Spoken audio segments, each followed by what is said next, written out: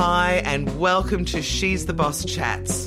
I'm your host, Jules Brooke, and in the show, I interview amazing women and female founders about what it is that they're doing and why they're doing it. It's all about us lifting up the women around us.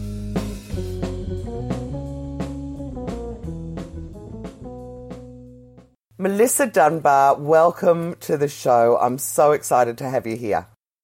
Jules, I'm very excited to be here. It's a joy. Thank you.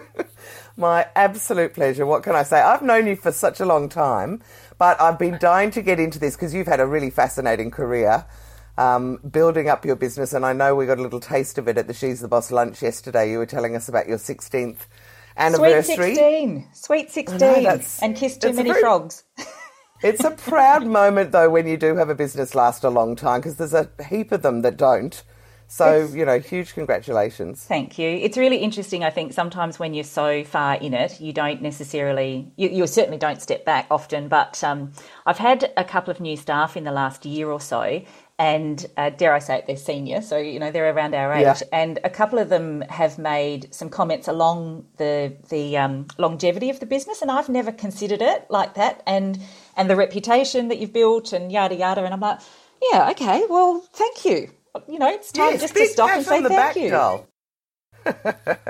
All right, so I'm not going to introduce you. You can introduce yourself. So tell me, what is it that you do? Well, yeah, what is it that you do and why, I guess, is my first question for you. Yeah. So a nice small one to start us off. Start from the very beginning. Start from the very beginning. No, I'm going to ask you about your entrepreneurial journey later. So just tell us right now what your business is and what it does and why. So Big Fish Events Group is my, I suppose, the parent company, if you like. So I'm in the world of events, but if you ask me what my job title was, of course I have to say founder and CEO, but in the events world, I'm a producer, an event producer. And it's more of an old-fashioned term or a theatre term, if you like, but the reason that I prefer to be referred to as an event producer, or really truly think that's what I do versus an event manager, is that event producers are really responsible for telling stories.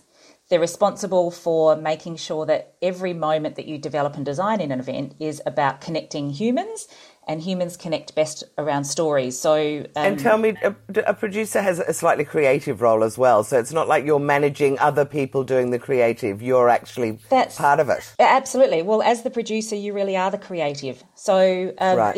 It's understood if you come from theatre, the theatre background, and in events, really, event managers, they can be, operational and structured, but not a lot of creativity potentially goes into that type of role. And it's been, I suppose it's a point of difference for Big Fish anyway from the sort of start. The why is really interesting, and I think that might have changed over the years, but the thing that gets me out of bed, or the days that I finish work and go, I've had a great day today, is really when I do actually get to connect with people and their stories. And that might be, a speaker or a CEO themselves that needs a bit of support, development and training in regards to how they present or how they come across. Or so you do that kind of thing as well, or you organise that for them? That's part of producing. That's part of producing. So great. Everyone's talent, to me, they're a cast in a show. And you could be the level of management that's just there to give out the name tags. You could be the one responsible for problem solving. You could be the one that's looking after the CEO. You could be the MC. You could be the CEO. Everyone has a role to play. And one of the things I really like doing and getting businesses to understand is what role they're playing in their cast and how much more successful their event will be if everyone plays their role. Yeah, nice. I really like that. I do understand producers from TV land as well, and it really is coming up with the idea and then managing the whole process through to the end and then making sure it executes really well. So this kind of perfectly leads me back to when I first met you. Theatre was actually quite a big part of your business. Yes, it was. Because of the Walking with Dinosaurs and that guy. So, but let's go back even further, because we've got ages to talk now, and I am as nosy as all get out. So since we are, I don't want to say mature, as you so beautifully put it, but how about we start back with what you wanted to do when you left school and how you have ended up where you are now? And I'll ask questions, as you say, interesting things in the middle. Yeah, okay. So when I left school, and this is some of these sorts of things people wouldn't necessarily know, and certainly some of these things I've probably never divulged really in my corporate life. Makes me feel like a female Michael Parkinson or something. This might be a scoop. So when I finished school, I didn't think that I would end up in the career that I ended up in. I was just always in a hurry to get somewhere. I was 12 or 15 months younger than most of my friends, and so back then... Hang on, actually, let's wind back. You came from a massive family, I've just remembered as well. So tell them that, though, because that's obviously a part of you. You've got a huge number of siblings. Definitely. It's definitely shaped who I am for sure. So I'm one of six. We're a good old Brady bunch. Dad was an architect. You know, we had a 2-story house. Oh, like really the Brady bunch? Yeah. And you're the youngest, are you? 3 boys, 3 girls, and I'm in the middle. I'm number 3 of 6. I wonder what that means. That'll mean something to someone who's listening. Somebody will have an opinion. They'll be going, oh, right, that third child. Definitely. But as a child, I was somewhere between the helpful one, which allowed me to be a bit more nosy. So if you're helping mum by cleaning or, mum and dad used to have these cards nights, right? They weren't, the parties used to happen at mum and dad's house or at our house because mum had so many kids. So much easier to get everyone to come to your place than... Come to you, yeah. Bundle 6 kids up and, but they used to have these card nights with 2 couples of theirs, and no word of a lie. It was the round table. She'd made a felt cover. We had the pull down light. They all smoked like chains. You had the Tupperware container out with the coon cheese in squares and the pickled onions and the Jats biscuits. Very highbrow. Cans of smoked oysters, I still remember from those days. Oh, gosh. It was just... Or maybe that was too fancy. Yeah, I think that might have been a little bit too fancy for our neck of the woods. But I used to clean a lot for mum, but by doing all of those sorts of things, I probably got a few more privileges, you see. Honestly, privileges might have been a chocolate biscuit rather than there were none left in the packet because the boys had eaten everything. Back when life was simple. Oh, yeah, that was when life was simple. But I tell you what I did learn as a child, I don't have parents who have sat me down and sort of, given me the whys and wherefores of life or given me a fabulous lesson to be taught or a bit of advice that I should take on. But I learned effectively what you need to do in a competitive sort of nature. And that was natural things like, making sure that you got your fair share of dinner, or you've got really pesky brothers that just, off you go. Yep. So I never, in particular in the early stage of my career, dealing with men was no issue because I've got 3 pesky brothers at home, and you think I'm scared of them. Almost exactly the same as me. Maybe that's why we got on so well when we first met. Maybe. When you've got 3 brothers, you just start going. And you do learn to eat fast and grab the last of whatever. None of that niceness. Yeah, you go to houses where it was all girls and they wait politely for the last person to take. Yeah. We used to just grab it. Like, oh, really? How does that work? There'll be none left, So that life for me. I mean, I never. Until I became an adult, and really not until my sort of late 30s, I think, and I started having a few conversations with mum, did I realise that, we used to have pancakes for dinner on a Sunday night, which we used to think it was great. She have dessert for dinner. Like, this is so cool. My mum's, but it was special. Because, yeah, exactly. But it was effectively because that's all the budget allowed. And you're like, oh, right, okay. By the end of the week, you're down on flour and water and maybe an egg chucked in. That's right. Feeding 6 children every day. Correct. And you've got, sugar and lemon and a bit of jam, and you're like, oh, my God, this is so awesome. Special treat Sunday nights. Special treat Sunday night. So, and really, so whilst Dad... mum and dad's still together, and that's all. We're all still a very normal family. But Dad worked 3 jobs because he had 6 kids to pay for, and we all went to private school, not high end private school, but nonetheless. So leaving school, and I don't even know how or why this ended up on my selection criteria. It wasn't, the whole career development counselling conversations that go on these days. Yes, we had them back then, but I also was taught by nuns. So, they would have loved me to follow them, into... I was just going to say, maybe we're lucky you didn't end up as a nun. I've thought about it. I'll tell you what, every Catholic girl I know loves... No, I loved the convent. I loved the wanted to wear cloister the halls, frocks. just, the whole bit, the whole formality of it all sounded like Beautiful. Yeah, well, after a few relationships ended, don't you worry, I actually thought maybe this really is my calling. So yes, I know about that. Anyway, let's get back to your career now. Nonetheless, when I left school, I actually enrolled in forensic science. As you do. As you do. Now, it also, don't get me wrong, you didn't need very high marks to get into forensic science. It was like library studies, forensic science. Oh, that's at the university. Let's go there. So I didn't do that well in my matric. I had a couple of health issues in my teenage years. So nonetheless, You got into uni. I got into uni. And you can always transfer once you're in. Well, that wasn't even part of the conversation. I lasted, I think, through enrolment, which I thought was fabulous because of the university itself. And then I think the first week, one of the classes was dissecting mice. And I went, no, this is not for me. No. So I actually went back to school and enrolled in year 13. It was a very new thing. So you didn't repeat matric. You went into year 13. And I followed. More skills. Yeah, well, I don't know how or why. Maybe it was, maybe it was the fad for the day. But I followed Sister Shirley, who she had moved from St Dominic's by then, so she was at St Mary. So I went there, and I didn't last very long in year 13. And I found, though, what I thought actually was my calling was fashion design. So the whole process of so that. And it was a brand new college. It was a brand new course, and I had already learned to sew. My mother was a sewer, is a sewer still. She does beautiful needlework now, but she made all of our outfits. I got the blue version of everything, and my sister got the pink or the yellow version. So it was, you got a bit of trim on this t-shirt and a bit of whatever. And I grew up dancing, so Mum was forever making costumes. So I already knew how to sew, and I went, no, this is my thing. And again, the process of getting in effectively was through an interview process. I mean, you needed some entry capability through finishing school and whatever. But so I used to work, my sort of, teenage job, if you like, was at the Sunday Mail. I was a copy girl.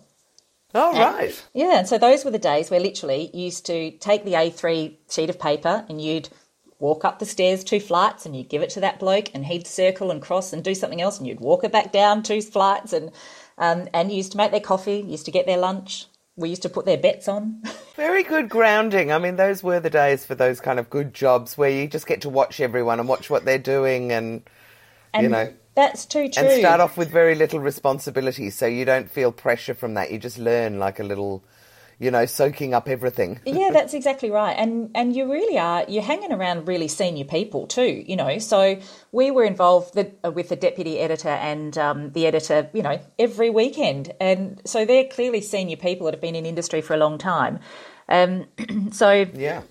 Right, so from newspapers. So getting into fashion college, I engaged my uncle, who was the deputy editor of the paper, to could I go into the archives because you needed to research on whatever your presentation was, right?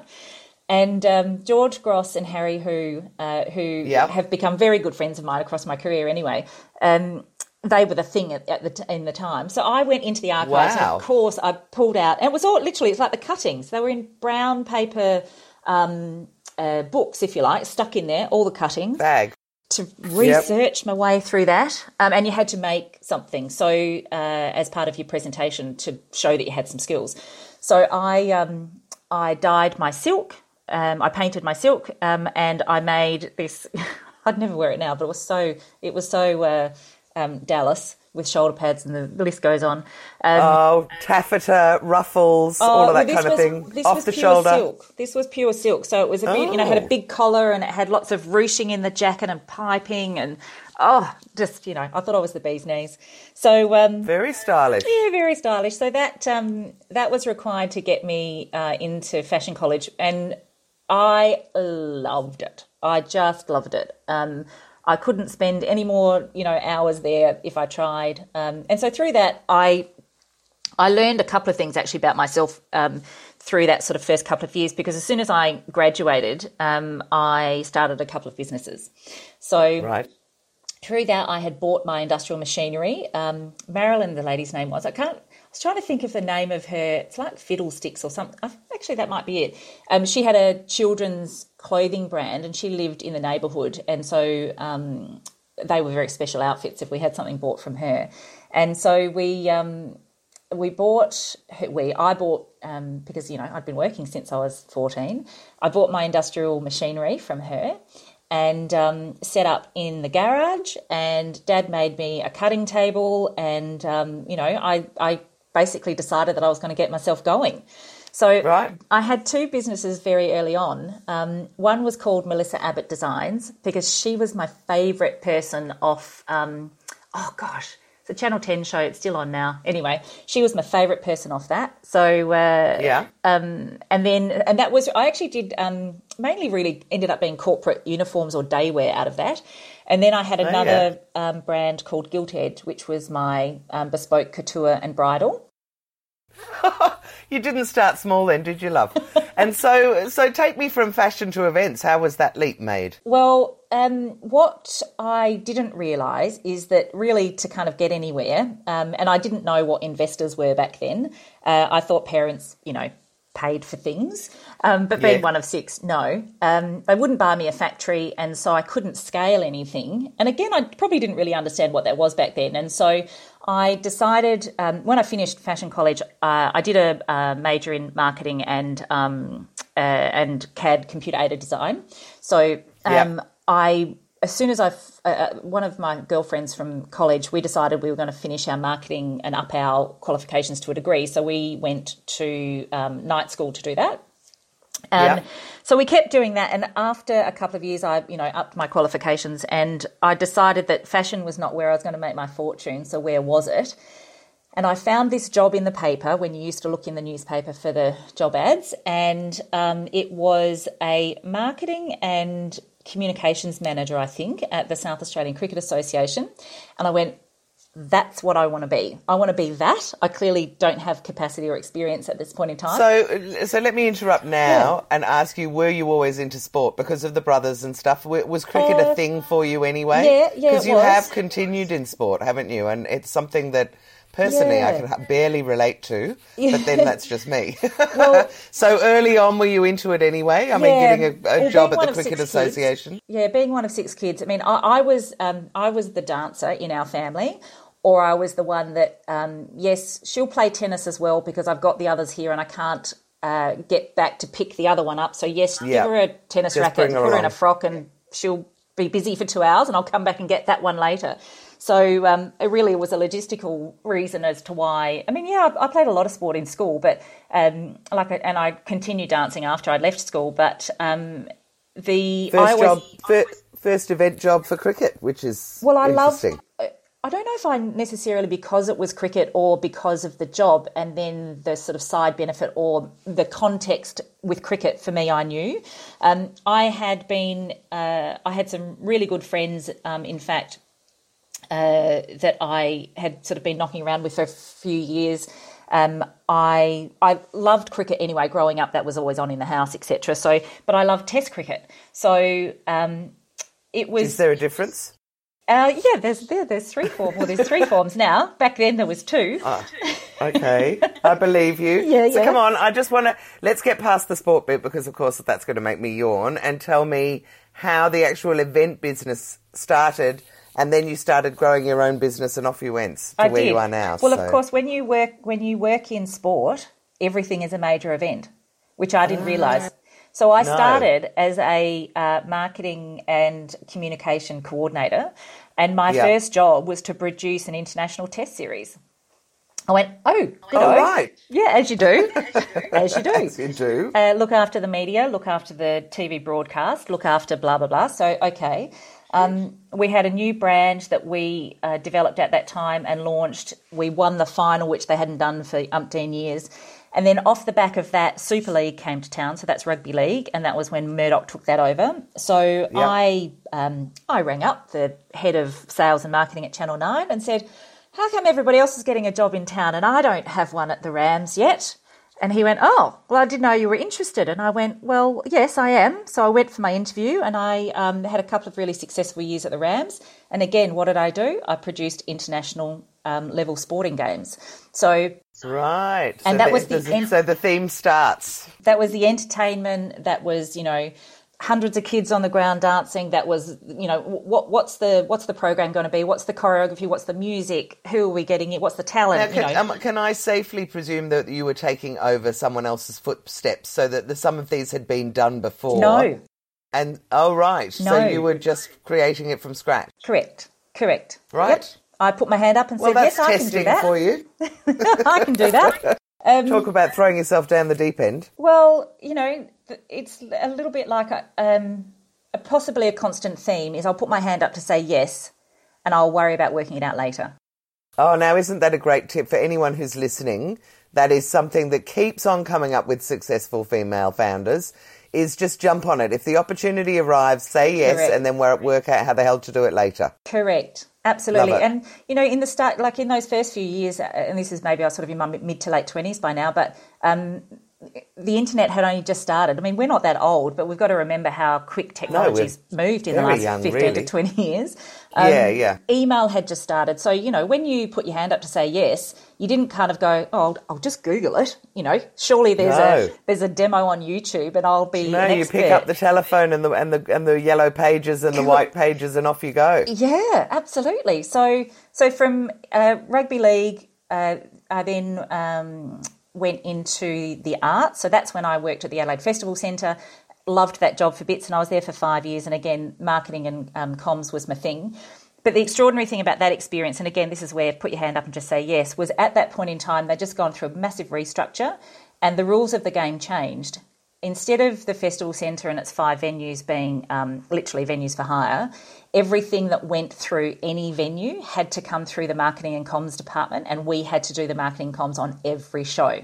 Oh, my God. So that's huge for you guys. So all of a sudden I had 12 staff and a design room, graphic designers, and I, let me tell you, I learned some pretty interesting lessons from some wiry old rock and roll producers, really. And so that's when I... Good lessons, I'm assuming good. Yeah, absolutely. It's more about... you know, and again, mobile phones were really only just a new thing, but that's where I learned the art and science around traditional advertising.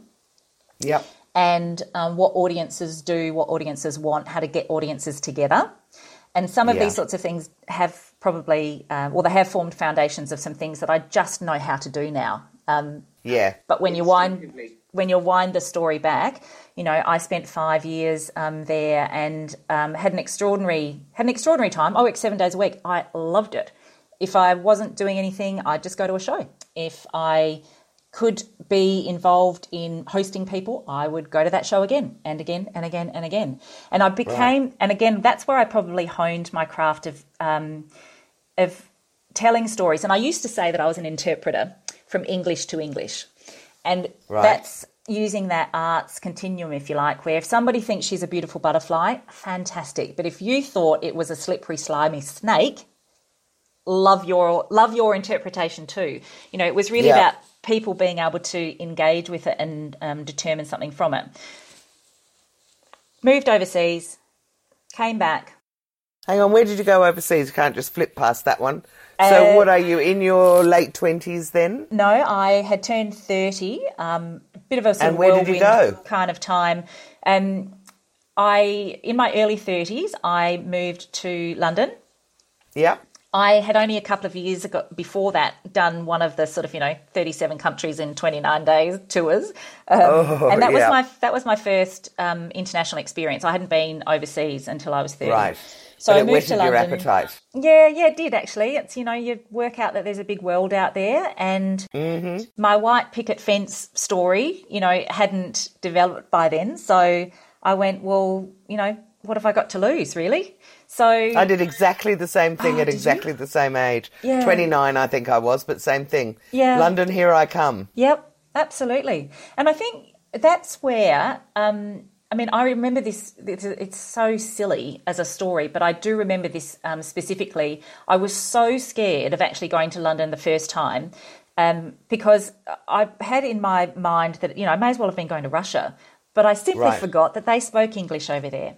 So you know You what? forgot that they spoke Well, English in England. It was such a scary experience. And I do remember kind of getting there and going, oh my God, like I can read all the signs. I understand what they're saying to me. I know how to ask a question. You know? And let me tell you, you were in the company of 500,000 Aussies who were always there's at least 500,000 in London at any one time. Oh, well, I just, suppose, it probably But I dawned love on- that. That's very cute. Well, it's possibly how sheltered I was perhaps at that point in time. And yet I thought I was so worldly. But no, I wasn't until I stepped out of my comfort zone. And then I think my inner confidence built from there. I think So did you work over there? Yes, I did, Or yeah. was it Yep. just holiday? No. So I worked for an Australian packaging company, actually bottling. They were in wine, and so I Right. took a role with them to deliver some international events. So the International Wine and Spirits Fair was my first one. Oh, And wow. got my cab out to the Docklands, which wasn't terribly developed then. No, it wasn't at all. And the cabbie was saying, are you sure, love, this is the right address? I'm going, it's on my piece of paper, And you're just looking at the empty streets with kind of dust balls floating down. Exactly. It really was. It was completely empty in Wasn't those it? days. And they built this whole suburb, like massive suburb with canals everywhere, no one around at all. That's right. I think And it's huge now. of course, I was looking for the accommodation, so, I assumed it would be a building of some height. No, it wasn't. It was a ship. Wow. So, it was just extraordinary. This was all booked before my time of sort of stepping in to deliver the role. And so, oh, God, did I think I thought I seriously was Princess Mary. I had my own suite and, there was, it was all shiny bright Ooh, wood. note to self. That's good. Book someone onto a boat if you can't get them anywhere else. Yeah. And London, there are canals everywhere, actually, and barges and all sorts of things you can stay in. I thought it was ingenious. So anyway, delivered that event for them and then set up effectively an international comms platform for them, which was they had 13 agents around the world selling this stuff. And so I did a little bit of stuff in the south of France during that time, but then had the opportunity to finish the project in the States. I could stay in the UK or I could move on. So I decided to move on to the States and I had two options to live either in California, Yep. obviously obvious wine country, which I had been to before, and the other option was Texas. And Texas, rightly or wrongly, had a young, burgeoning wine region, which they specialised in. Wow, Who I do not associate Texas with wine at all. No, but Riesling grapes, and that was my favourite white wine at the time. So I went, I think I'll just pop down there. And I'd met this woman through a mate of mine who actually I'm in a business with now, literally started a few weeks ago. I had to meet this woman that he'd fallen in love with, and she lived in Dallas, Texas, which is where I could go. So I kept in touch with her, and I ended up living with her let me tell you, it was a very different life over there. But again, interesting, different people. Yeah. And new exposure to just other lifestyles and other Correct. people and all the rest of it. Yeah. So you still haven't started your company. Tell me, No. when did you start your company? I know. It's like it's taken forever. I sort of had, maybe 10, 12 years between the first two and then this one. I came back to Australia and I couldn't get a job. Right. I needed a break. And so my version of a break was just get a nice low-level coordinator's job. And I was too qualified. You're not going to stay, Melissa. It's like it's a 3-month contract. I will stay for 3 months. I've never worked 9 to 5 ever. Yeah. So a girlfriend in that sort of terror of giving myself, I think, 4 weeks, and I couldn't come up with anything. A girlfriend said to me, if you get stuck, you can come and join me. She was managing a golf club at Hidden Valley, which is just shy of Kilmore in Victoria. She goes, if you get stuck, you can come and do some weddings and, I don't know, go on reception for a day. And I'm like, oh, my God, this is awesome. So nothing happened within the next 24 hours. So I decided to pack my car up and go across there, knock on her door. You are so cheeky. Well, I can't believe that. Say. But now as an adult, don't you, as a business owner, you can imagine just saying to someone, yeah, that sounds quite good. I'll get back to you, and not getting back for more than 24 hours and not expecting them to roll up on your doorstep. But I love it. No. It's initiative, honey. It's called initiative. There you go. That's exactly right to all those young folk out there. That's right. So I did it, it was my first job as a waitress. It was my first job behind the bar. It was my first job at reception. And I just was loving it. I worked 3 or 4 days a week and then went to lunch 3 days a week.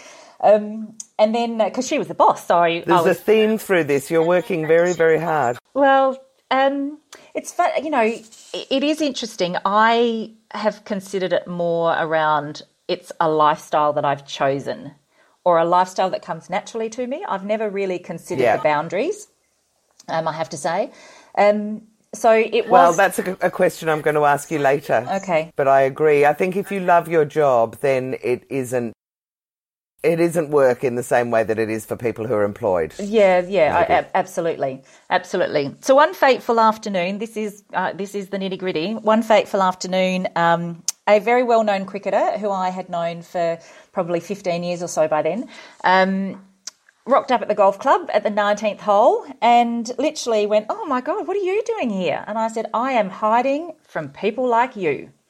So it was just, I don't, you are trouble, you are work, you are, I don't want to get back involved. So he had come up with a concept and had started the process of selling it into the NRL. It was soon to be the 25th anniversary of State of Origin football, so rugby league. And he basically said, yep, absolutely, I'm halfway there. I know you can deliver it. So guess what? You're on board. And And what were you on board for? What was it? Well, that was the start. The business started out of necessity. So the first event that we were up for was a celebration of the 25 years of State of Origin. So we created an event which was similar to some fundraising walks that some of these cricketers had done by then. So it was over 37 days. It went from Cairns. We started in Cairns, far north Queensland, Cairns to Sydney. Over 37 days, we delivered 113 events. God. We took 86 former greats of the game with us, on and off. Like some came for a few days, some came for a week during that process. And we raised a bit over $246,000 for Make-A-Wish along the way and granted a number of wishes, which was really quite beautiful. Oh, that's amazing. So what a start. Well, and so Big Fish that's was your born. Your first business and your first job. And what was the name of the business? So Big Fish Your Pond was the first iteration of it.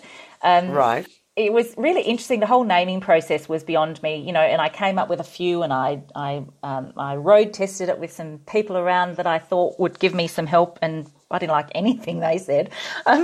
So the original name I couldn't get because it was already taken. So I came up with a hybrid really. And it's called Big Fish because the people that I dealt with then, they either were a big fish or they thought they were a big fish or they wanted to be a big fish. And I didn't... Well, I always interpreted it like be a big fish, that big fish in a small pond idea, but be a big fish in your own area of expertise, your own pond. Yeah, well, it was definitely about people wanting to be big fish. And so that then, my client base from there was naturally in sport or major events and the arts. Yeah. And right, so, and so how did you end? Well, I mean, I don't know how far ahead I'm jumping to ask you about Walking with Dinosaurs. Well, that actually came into it there. So I had I'd moved into a share apartment down in town, so I needed to leave Hidden Valley and come back down into town, and that didn't work out. So I ended up in my own apartment in South Melbourne, where you've stayed with me for a little while, and I was sitting there, with my desk and my laptop and my notebook with nothing on it in regards to a to-do thing. And going, okay, well, clearly now that major job, because that took me to Sydney for a while and came back, but you need to actually start drumming up some work. So you're living in Melbourne now. You need to start getting some clients. So you need to start getting on the phone. So I needed to sort of dig into... So let me stop there, because I do think that that's one of the biggest things for anyone in business to realise, that even if you're lucky enough to start with a job, you have to get your pipeline moving. Yeah. You have to start getting those new sales opportunities into the funnel, because I reckon it takes roughly 6 months of hard graft to get the first one going. And then the big mistake people go is, I'm too busy now, I'll do it when I finish. Well, there's going to be nothing when you finish unless you keep it going. Yeah, that's so true. Anyway, sorry, I just thought an opportunity to offer a little lesson there, but do go on. No, it is very true. And you also have to be brave enough to actually pick up the phone and re-engage with people that you might not have spoken to for a little while, or ring and let people know what you're doing, and if there's an opportunity or if there's someone that you can help, would you mind introducing me? You know, those sorts of things. Even if you like sales, you know, really, the reality is a lot of it was cold or at best warm calling. And then it was a matter of putting myself out there. So, you know, a connection or a friend of a friend said, oh, ring this bloke. No, I'll ring this one. And so I did two things. One, I engaged with some senior people from a sporting point of view and a couple of agencies I'd done some short jobs for. And then the other was back in the theatre. So I had produced opening nights for William May and Malcolm Cook. And whilst they're famous for many things... I was going to say, who are they? Yeah, so whilst they're famous for many things, they were the producers of The Hobbit, Lion, Witch and the Wardrobe, shows like that. So, which was amazing. Really sort of. Sorry, are we talking shows or movies? They no, were shows. in show business, shows. Right? So that original puppetry, if you like, life-size puppetry, they were absolutely famous for. Produced a number of shows over the time, but Bill and I struck up a relationship when I was at the Festival Centre. So this is some 10 years prior, and I, you know, got on my big girl undies and picked up the phone. Oh, William, how are you? Gosh, let me tell you about all the amazing things I've been doing. So lucky he talks a lot. And and I probably had to ring him 3 or 4 times to get in his diary. And so I honestly almost gave up, because it was, you know, you don't want to be badgering people and, oh, maybe he doesn't want to talk to me. So anyway, he said, no, pop in. And he had redone this warehouse in Kensington in Melbourne. So sort of just North Melbourne, around there.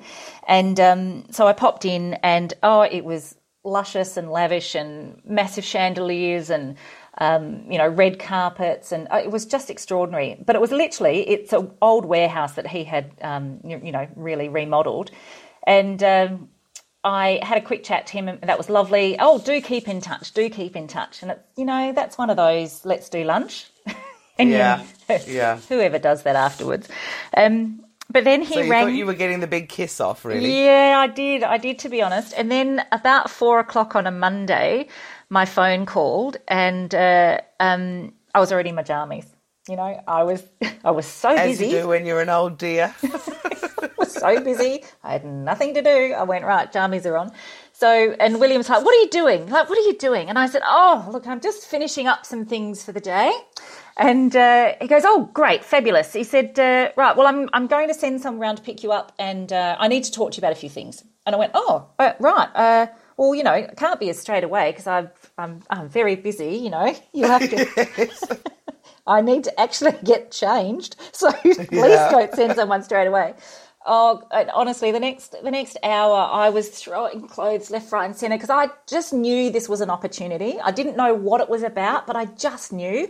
And I had to be dressed but not overdressed. Don't wear your ball gown and tiara, but you can't wear your jeans and, you know. So... I think every woman listening knows that moment where you go through your wardrobe and you're like, I haven't got anything. Nothing is right. I've got nothing to wear. I'm too fat. This is too short. This is just, you know. This is going to do the wrong impression. Yeah, that's right. Yeah, exactly. Oh, God, do that button up. That's too low cut. Oh, that makes you look like a nano. You know, you don't look hip enough. You don't look like you know what you're talking about. That colour's all wrong. Anyway, let's assume you got your outfit in the end and you go there. And what did he say? Well, I walked in and there was music on, there was candles going, there was a glass of champagne poured and a white rose. And I went, I'm in trouble here. Whatever he's going to ask me to do, I'm in trouble here. But this was a Monday. By Friday, we had the bank turning up to basically effectively approved some finance for them, which was going to start the bankrolling for Walking with Dinosaurs. And Wow. they had a couple of businesses that weren't quite in good shape financially. Right. And theatre, smoke and mirrors, smoke and mirrors. And he said, don't worry, you've got like 4 days. I'm like, William, this is the amount of money that you are asking for, and the bank is going to need to see X, Y, and Z. He goes, like I said, you've got 4 days. And I went, Yeah. oh my God. What are you complaining about? Yeah, that's right. So again, I said yes, and that was a business plan. That was, quite frankly, fixing some financials. That was resorting effectively some ongoing cash flow issues, and was really putting together, a marketing structure, a staffing plan. Again, this was smoke and mirrors. We needed to get this funding. If we didn't get this funding, this whole thing wouldn't have occurred. And so that started the life. I guess famously the show did happen, so we know the funding happened. That's right. And became a huge sensation, absolutely massive. Yeah, it was, still is actually. There are 3 companies that are rolling around the world delivering that. Wow. And it was an extraordinary experience, and, I was there every step of the way. And now you have this big events company. So one of the things that I would love to ask you is, along the way, have there been any sort of major drawbacks for, times where you've just kind of thought, this is all fucked, what am I doing? Or any moments that you've gone, well, I think you've shared some of those woohoo moments. Have you had, and you know what I'm angling for, so have you had any, say, health issues?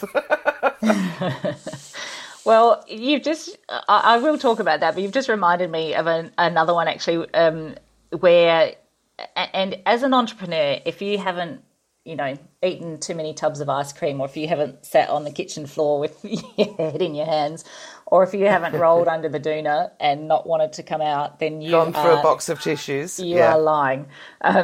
So there's a couple of them, and it's around finances really, because the reality is once you start, you start with a premise and you start with staff, and the list goes on. And again, if your pipeline's not solid, then you can get in trouble. You can certainly get in trouble. And my father Dad's an architect, and he had a business because he'd always wanted to do it. So he bought a couple of businesses back in the day. They were sports stores, and they really had some financial trouble around the recession we had to have, the poor Keating. And so Dad lost the businesses, but not only did he lose that, he lost the house, the family home, the cars, everything. Oh, God. So now, how old are the kids at this stage? Are you all grown up 18, and left home? No. We were all, right, okay. We were all at home. And so my oldest sister, I think, had moved out. She moved out back in so there were 5 of us still living at home. We moved to a rented house and so forth. But what I observed with that in regards to what Dad did, and I didn't know this until his 60th birthday, because he had... and Mum and Dad had kids young, right? So, but Dad was 60 and he had only just finished paying off the school fees to the nuns and to the brothers. But with the business debts, he chose not to go bankrupt. He chose to basically pay them off every cent. Yeah, wow. And it took him about 3 or 4 years post the business's closing. And so money issues, within the business for me probably gave me the greatest fear, because I couldn't not pay people. I couldn't not do the right thing. I'm happy to have a difficult conversation with someone, but if I say I can pay you $10 a week for the next 10 weeks or whatever, $100 a week. And you get to week 6 and you can't, that ain't going to happen. No, that's exactly right. So, that for me is that's really personal for me. So I've had a couple of, those things sitting down kind of just going, oh, my God, there's no money and there's no work. Like, what's going on here? So whether it's sort of, a roller coaster ride or not, but I do remember, I've probably got a reasonable resolve, and being tired is not an excuse or anything that's acceptable for me. But I probably felt unwell for a little while, and so I rang a mate of mine who was a CEO of an AFL club, and I said, "Yeah, I'm not right, and I can't seem to get on top of this, and so I think something else might be wrong, but I don't know where to go." He then had his club doctor ring me within the hour, and I went through some bits and pieces with him. Within 24 hours, I was in to see a rheumatologist, one of the best in the country, and within a week I had a diagnosis. So I have a condition called fibromyalgia, which effectively presents as a, for me, it presents as chronic fatigue and chronic arthritis. So it's an immune disorder. And effectively what happens is either you've got broken genes to start with and they effectively, your body can't keep it together any longer, or Right. you use up, really, your lifetime worth of stores. And I had done that and I wasn't 40 yet. So sorry, just to help anyone who, a diagnosis aside, it was, when you say it was exhaustion, I just remember at the time that it was like, I can't get out of bed for 3 days, and then I might have a good day, and then when you finally started getting better, it was like, I'm better, but I still have to sleep until late in the morning, and I have to get some sleep during the day and maybe a little rest in the middle of the day. Like, it's really debilitating, isn't it? Yeah, it is. And of course, I'm not very good at You're not. at letting people either see that or help, you know. So yes, you know, it might take me 3 hours in the morning to get up and have a shower and get dressed and be able to face getting in the car. Now, I lived in an apartment, so I'm travelling, you know, 10 metres at a time. Yeah. But if I washed my hair, it took me hours to dry it. So because literally arms above your head is just, you know, some days And one arm you wouldn't can do work. it and other so, ones you can't. Yeah, that's right. You know, Gosh. so you wouldn't. I very rarely. You know, I was very mindful when I was out in regards to, you know, ordering a coffee.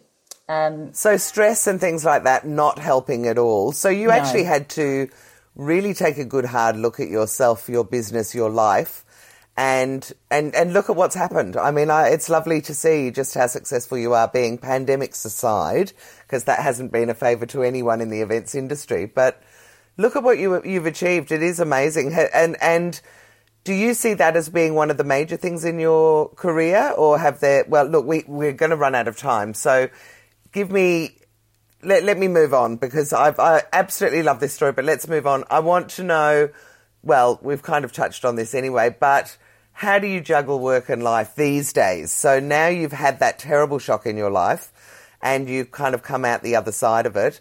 Is work and life seamless, or are you sort of setting aside time to have weekends and, you know, relax? I think seamless is probably it's a theme and something that I'm much more comfortable with than not. So yes, I do say no now much more than I used to in the past to carve out time. I don't know that I necessarily learned those lessons from my health episode because that still lives with me. But what I did with that was make sure that I found the best solution to the problem so I could still maximise, you know, some days I might still be a 5 out of 10, but there's no choice but to operate like you're a 10 out of 10. So it's probably... You are amazing, you know that, don't you? That's very kind of you to say. You know, what suffered probably was my personal life, because I would get myself through my day and then I'd get back at home and then that would be it, bed, you know. So if I could get to watch the 6 o'clock news, that was a big day, you know. A big moment. That's right. So, but no, for me, I think which is why perhaps being an entrepreneur really sort of sits well with me, is that I don't see an issue with sitting down at 6 o'clock on a Sunday night to map out what a strategy might be, or I don't see an issue in getting up at 4 a.m. because something's bugging you and you really want to be able to do a deep dive to solve a few issues in your business. You know, it's part of what you've got to do. It is, and the flip side of it is on a Wednesday afternoon, somebody rings and says, let's do lunch, and you go, you know what, I think I'll take the afternoon off afterwards. And you can do that because, I mean, for me, weekends and weekdays are really, they merge. Yeah, they There's not a lot of difference. It's just work needs to be done or it doesn't, and you get a bit of time off.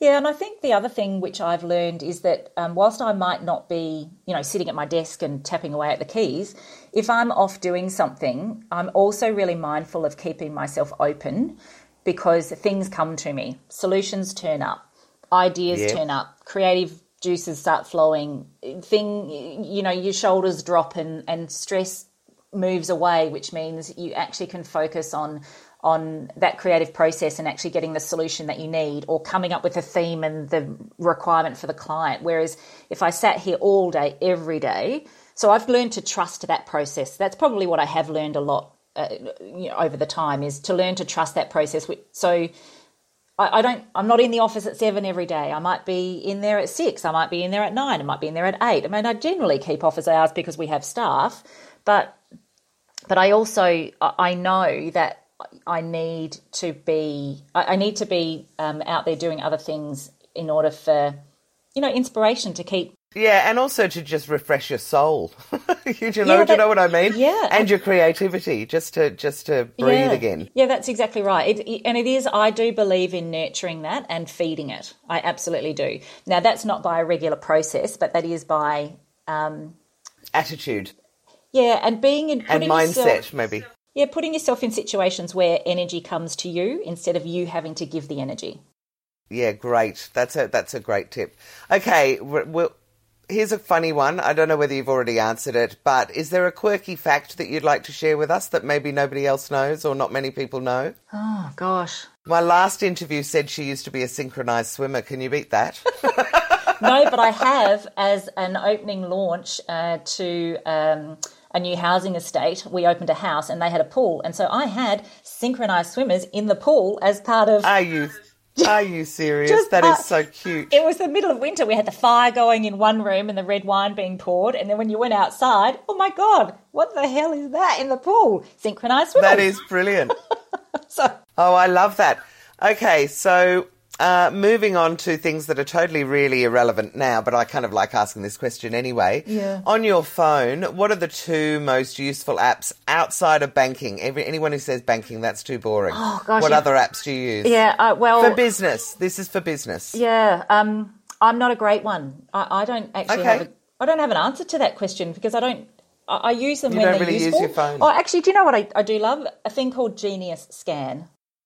Oh, what's that? That is literally scan documents off on your phone and send them off. Do you know, it's so funny you should say that because I always say Jotnot, and that it too is a scanning app on my phone. Yeah. It's so friggin' useful. Yeah, it's just really useful to be able to take photos of signatures on things and send it back to people. So yeah, absolutely. So yes, I get that. So one. Nothing else. And what about, and I guess if you don't use it much for business, you probably don't use it at all for fun, but have you got any games that you play on your app that you I do play Patience. To?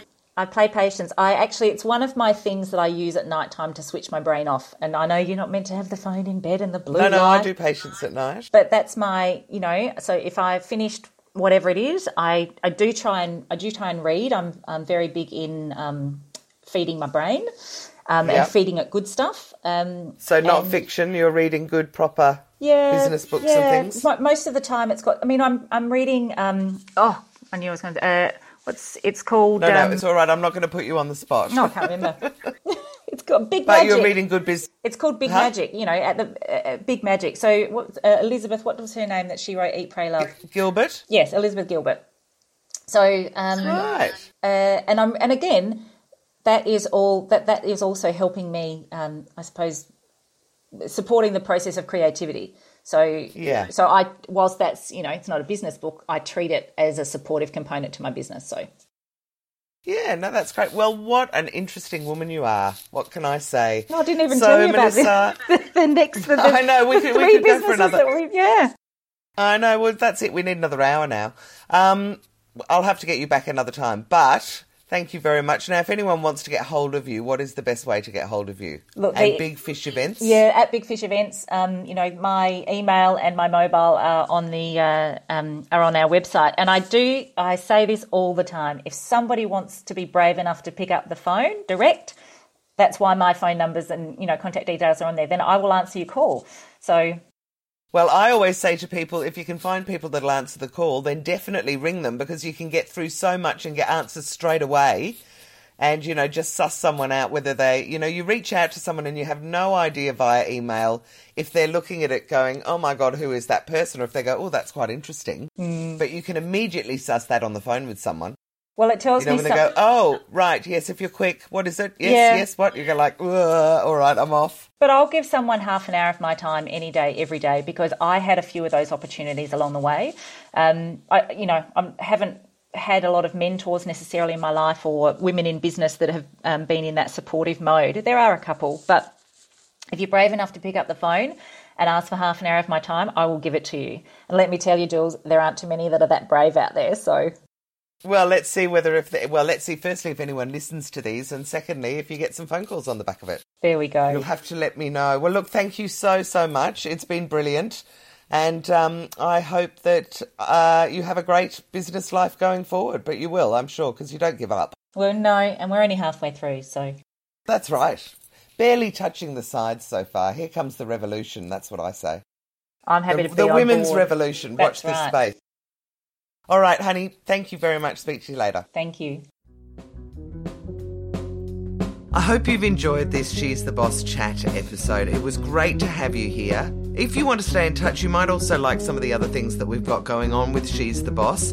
Firstly, I've got the She's the Boss show, which is on Ticker TV. Now, you can watch that either on tickertv.com.au or you can download the Ticker app from any of the app stores. So Apple and Android, and they've got an app that is for your phone, for your iPad or tablet, and for the smart TV. Or you could join us for our free Zoom lunches for female founders that we hold online. The best way to do any of these things really is go to she'stheboss.com.au, and on there you can register for the lunches, and I've also got links to the website. So either way, I hope you've enjoyed it. I'm really enjoying digging down and getting down to the nitty-gritty with these women, and I hope you'll join me for the next episode.